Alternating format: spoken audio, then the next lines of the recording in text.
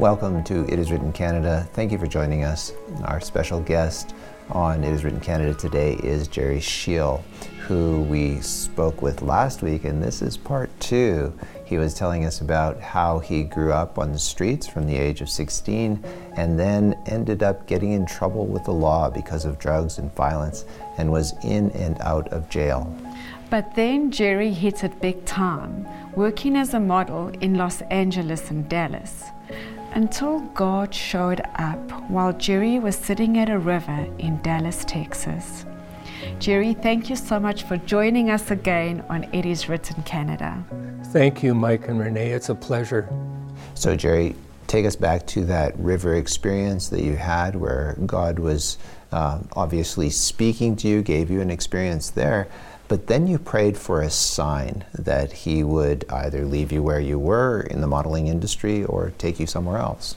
Yes, I was early for an appointment with an advertising agency, and there was a river, and I just was spending some time in there just hurting, and I had a spiritual moment, well, longer than a moment, but I surrendered to the Lord there, and it was such a beautiful experience. And then I was wondering, what should I be doing?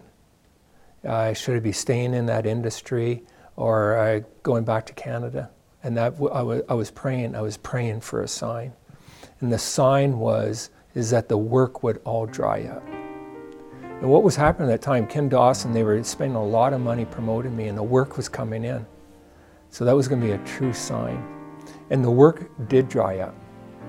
What I did is I went to the office, and where I had my head sheet on the wall with their pictures, I took that down and I had written on another piece of paper, a person with beauty but without a sound judgment is worthless like a gold ring in a pig's snout. And I put it on the wall there and I left. So Jerry, you're out of the modeling industry. Did you feel like going home? Yes, I actually went to my folks' place in Saskatchewan, Ituna, Saskatchewan, and went to visit with them. And it was really good because it was a time when we're supposed spiritually connected, and we would have devotional time together, which was beautiful. Then also, I recall, I don't know if it was TV, radio, or whatever, but somehow I got an invitation from It Is Written. And what I did is they were offering to purchase the It Is Written Heritage Bible. So I bought this in 1978. It was the first Bible I ever bought, and it's the only one I've ever purchased, and I still have it today. That's wonderful. So Jerry, can you tell us what it was like having family devotions and getting into spiritual conversations with your parents again? It was good, to talk with Dad on the spiritual level, and with Mom, I'd go to church with them, which was interesting because it was the first time I actually really wanted to go to church.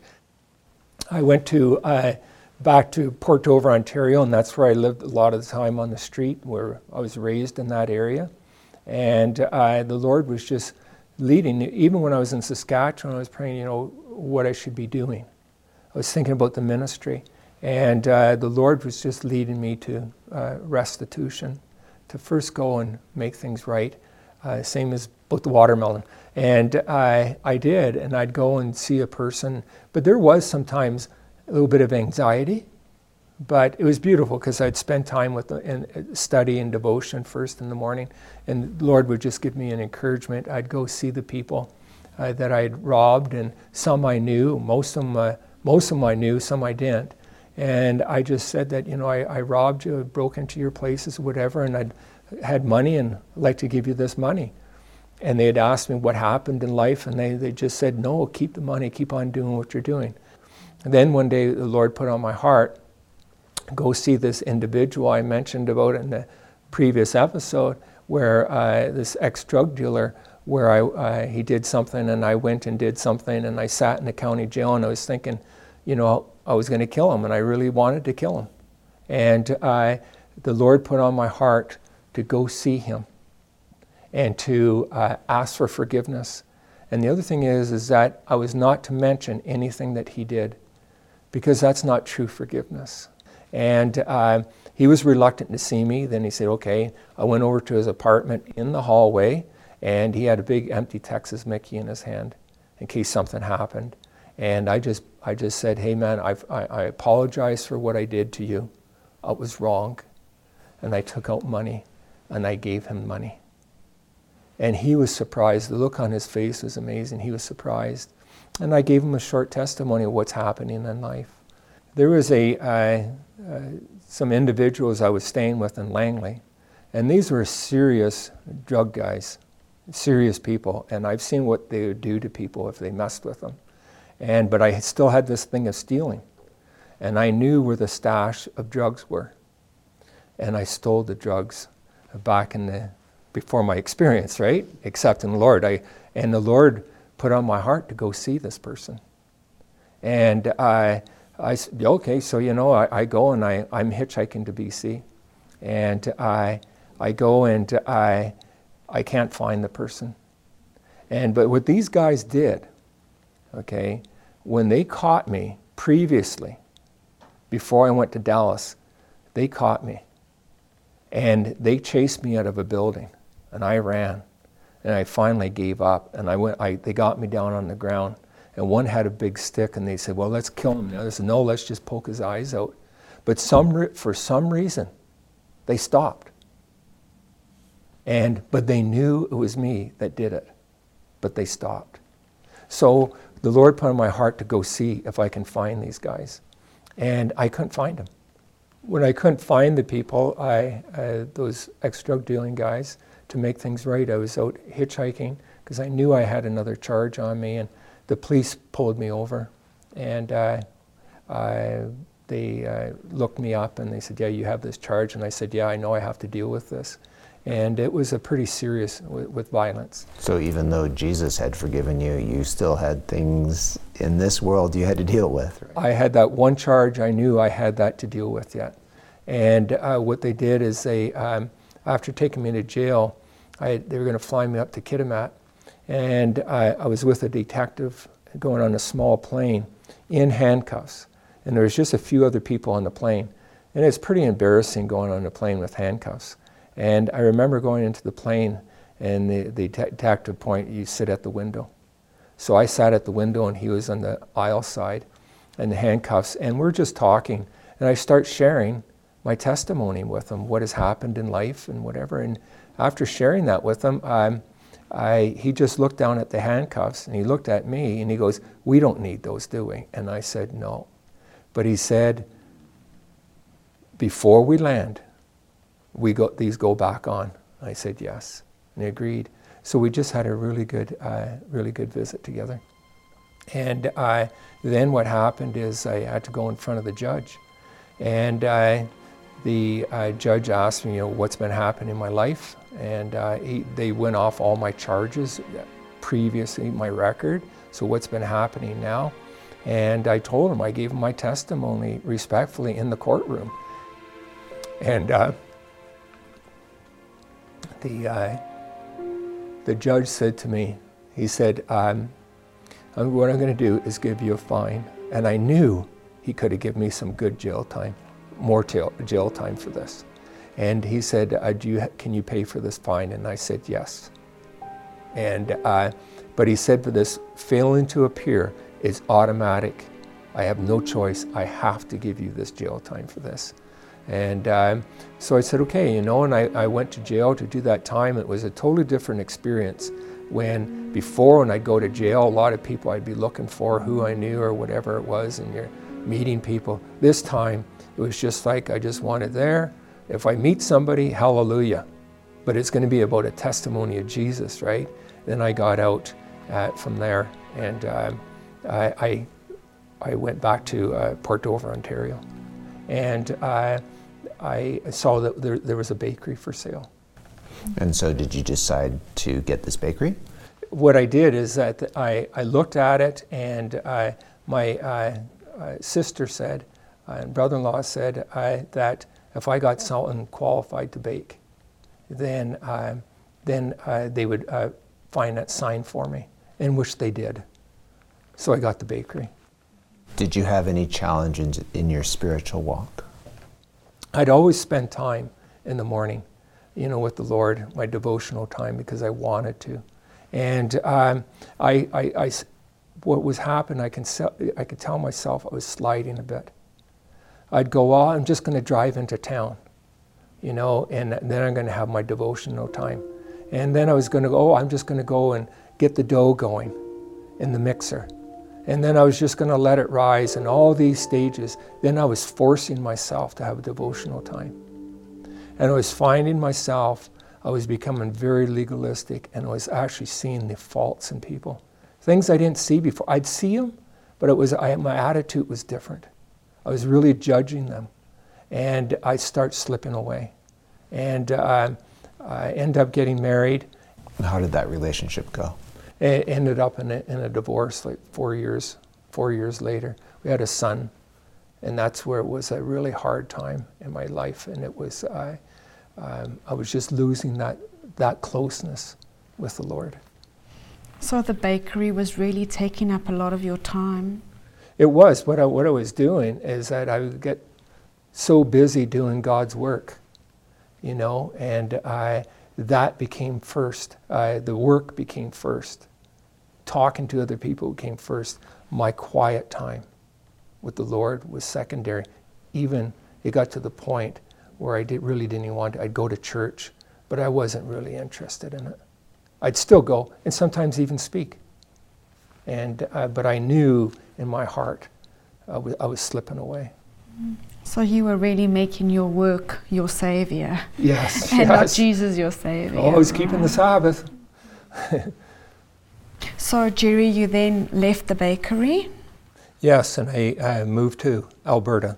And I was doing just odd jobs that I could get. And then I had an interest in massage therapy. And so I enrolled in the massage therapy.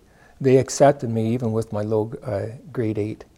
They said, let's just see how you can do. And I scored high in the practical, low in the written. And they said, okay, you can come in. And so from there, I end up having a successful business in downtown Calgary, a number of businesses in that work. I traveled for about 7 years with Olympic athletes doing their therapy with the team. I was a therapist for the Jamaican Olympic team in Barcelona in 1992. I developed an ergonomic software program, so I was doing this. The money was coming in, and my ego was still up here, but all that time I had a hole. I had a hole in my heart. And at that time also that I actually was seeing a lady, and we got pregnant. And I didn't know what to do at that time. And so what I did is as I look at it, the selfish thing. And she was in agreement to have the abortion, and I did too. And the sad thing is that the day that the baby was being aborted, I was because I went back into the drug scene again.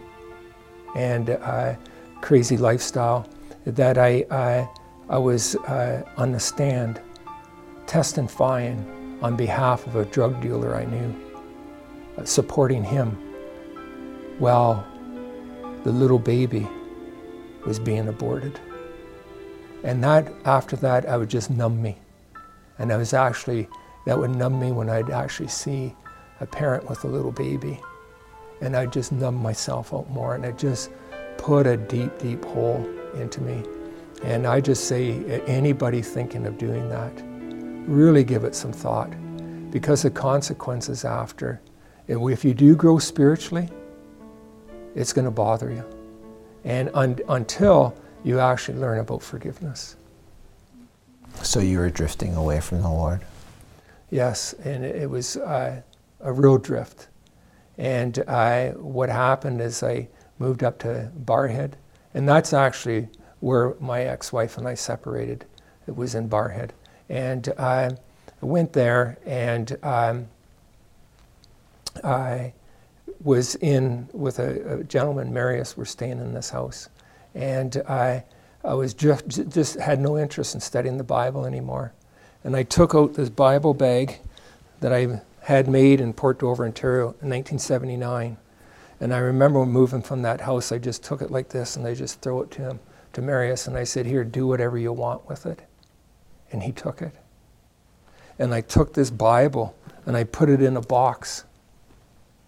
And that Bible stayed in the box for close to 24 years. And I was just going deeper in the hole in my spiritual walk. The beautiful thing is that even when I was going to the bar, we were looking on doing this history of music in the Highwood area, High River area, and I had one spot left for a musician. And someone told me about this bluegrass gospel singer, and Mary Ellen Goslin. And I said, okay. And I remember I was a passenger in the vehicle, and I went and got a case of beer. I was drinking beer all the way to this bluegrass Christian festival. And I got there and I met her, and I told her about this spot we had left over, and she goes, yes, she'd do it. And see, I was interested in gospel music, but I wasn't walking with the Lord then, you see. And one day, she said to me, she said, if you died today, do you know what would happen? And I said, well, kinda. And she says, that ain't good enough. So the Holy Spirit used her in the parking lot to reach me. And one day when I was working on construction, I was on top of a rooftop, and I was knocking down a chimney, and at this time hurting. I was hurting in my life. I was even I remember driving home from the job one day, drinking a bottle of vodka straight. That was just numbing myself out to kill that pain. I never liked the taste of alcohol. I just drank it to numb myself out. And I was on top of that rooftop, and the Lord just touched my heart. And I remember when I was there on my knees knocking this chimney down, I had that same experience of surrender that I had in Dallas, where I surrendered all to the Lord. And what I did is I had this bucket right here that I would carry the bricks with and throw over the side of the building.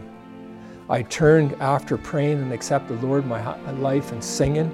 I took out my red marker and I wrote on here, June 32, June the 8th, 2009. And you know what? Is the day I resurrendered to the Lord. And from that day, even though I was dealing with the pornography, I was dealing with all these issues and that big hole that was in my life, that day, my life changed. And I never went by the grace of God. The Lord was leading me, but it was actually spending time again. Spending because I wanted to, spend time with the Lord in my devotional time.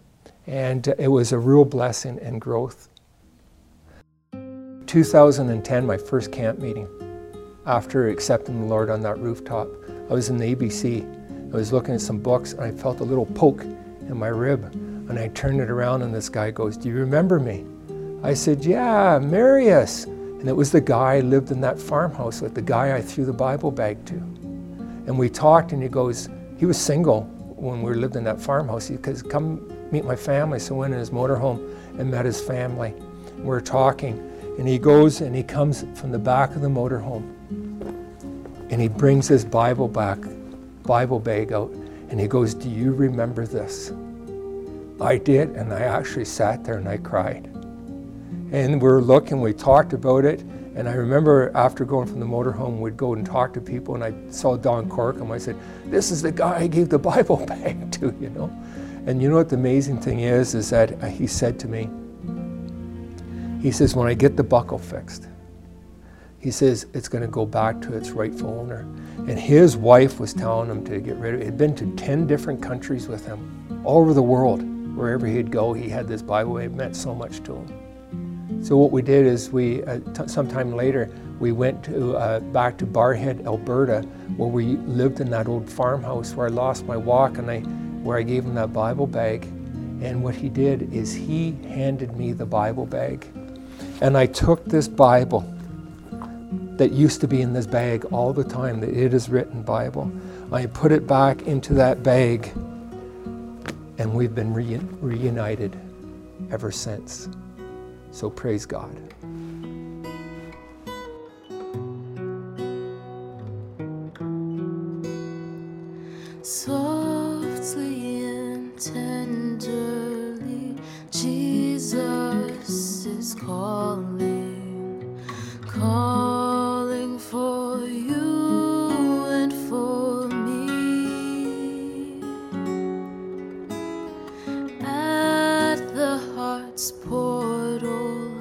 He's waiting and watching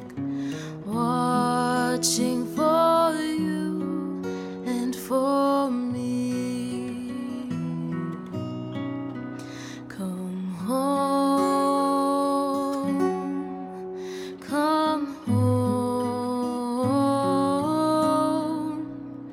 ye who are weary, come home. Earnestly, tenderly, Jesus is calling, oh sinner, come home.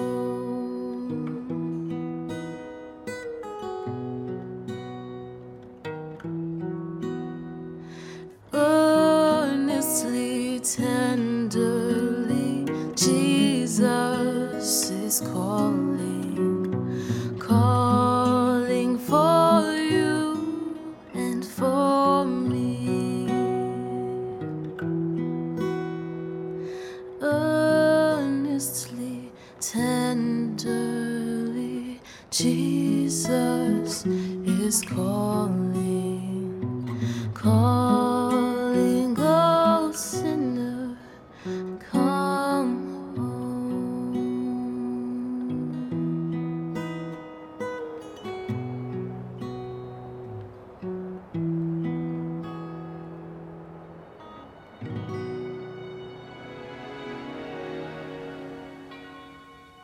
I can share that in 2020, I got rebaptized. My prayer partner, Don Corkum, and I talked about it. So at camp meeting, June the 20th, okay, I got rebaptized. So it was 10 years since I accepted the Lord that I got rebaptized 2 years ago. And that was a blessed thing. So now it's a ministry where I've taken training to do the Living Free program. So I go and do ministry with that and working with people who are dealing with addiction issues. At home, before COVID, we'd have a men's group. So we'd have food, and the men were talking about things. It wasn't so much Bible study, but it was really talking about what's going on in men's lives, what's going on. And it would always lead to the spiritual part. So we'd do that on Wednesday nights. Friday nights, we would have potluck at the house, and we'd be following a study. Our first one was on forgiveness, was really good. So sometimes, majority of the time, it's more non-Adventists and Adventists that come to it. Then every third Sabbath, we would have home church. And sometimes it would be in the house, sometimes it would be in the park. Other times we'd have inspirational movie night. We'd have popcorn and that. And to have the privilege of also now as God's leading, but always remembering having devotion first, it's God's ministry, God's mission field, it's not Jerry's. Okay, so that's really helped me getting that perspective.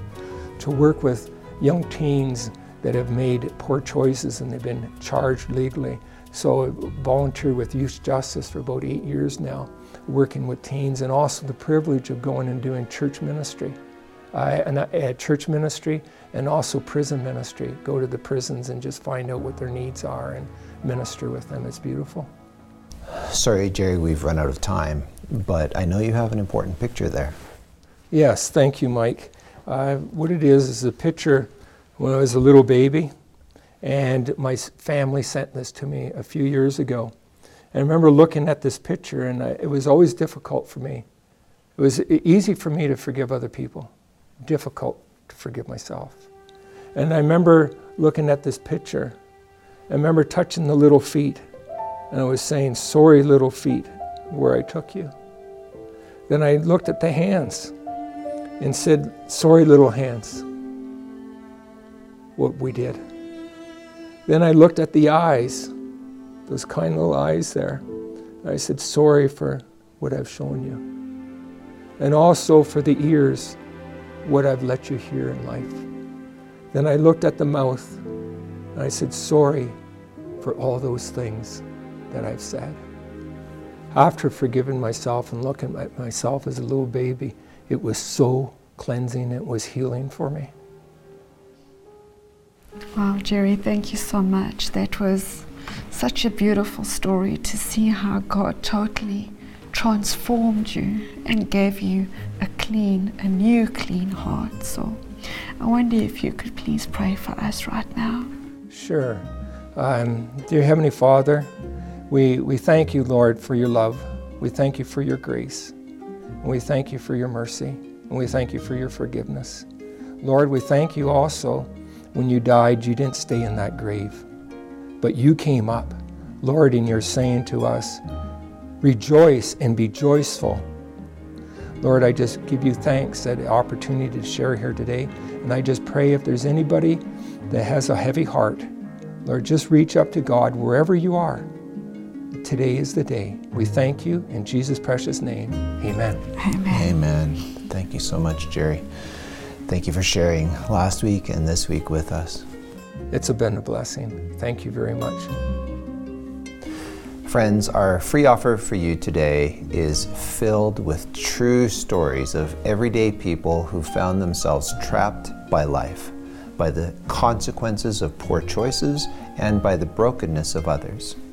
Our free offer, The Only Hope, may be for you if you feel locked in a life of fear, anguish, or depression. You will be inspired by these true stories of people who fought the temptation to numb the pain with empty relationships, addictive substances, or destructive behaviors. Instead, they found hope, real hope, the only hope. We want you to experience the truth that is found in the words of Jesus when he said, "It is written, man shall not live by bread alone, but by every word that proceeds out of the mouth of God."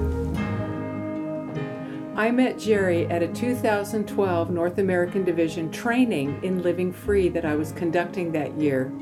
And when I heard his testimony, I knew that part of the reason that God had our team put these kinds of materials together was for the boots on the ground people like Jerry. The work that he does with souls who are hurting, souls who need Christ and who need the message for this time is what we all need to be doing. So I'm so thankful for the work that Jerry is doing and continues to do with those with whom he comes in contact. So I want to encourage you to listen to what he has to say and to be blessed by the Living Free materials that we have put together to save hurting souls in a world of sin. Thank you for listening today. If you would like to watch a video of this podcast, please visit iiw.ca, or you can go to our IIW Canada YouTube channel and click on the Videos tab. Once again, thank you so much for listening.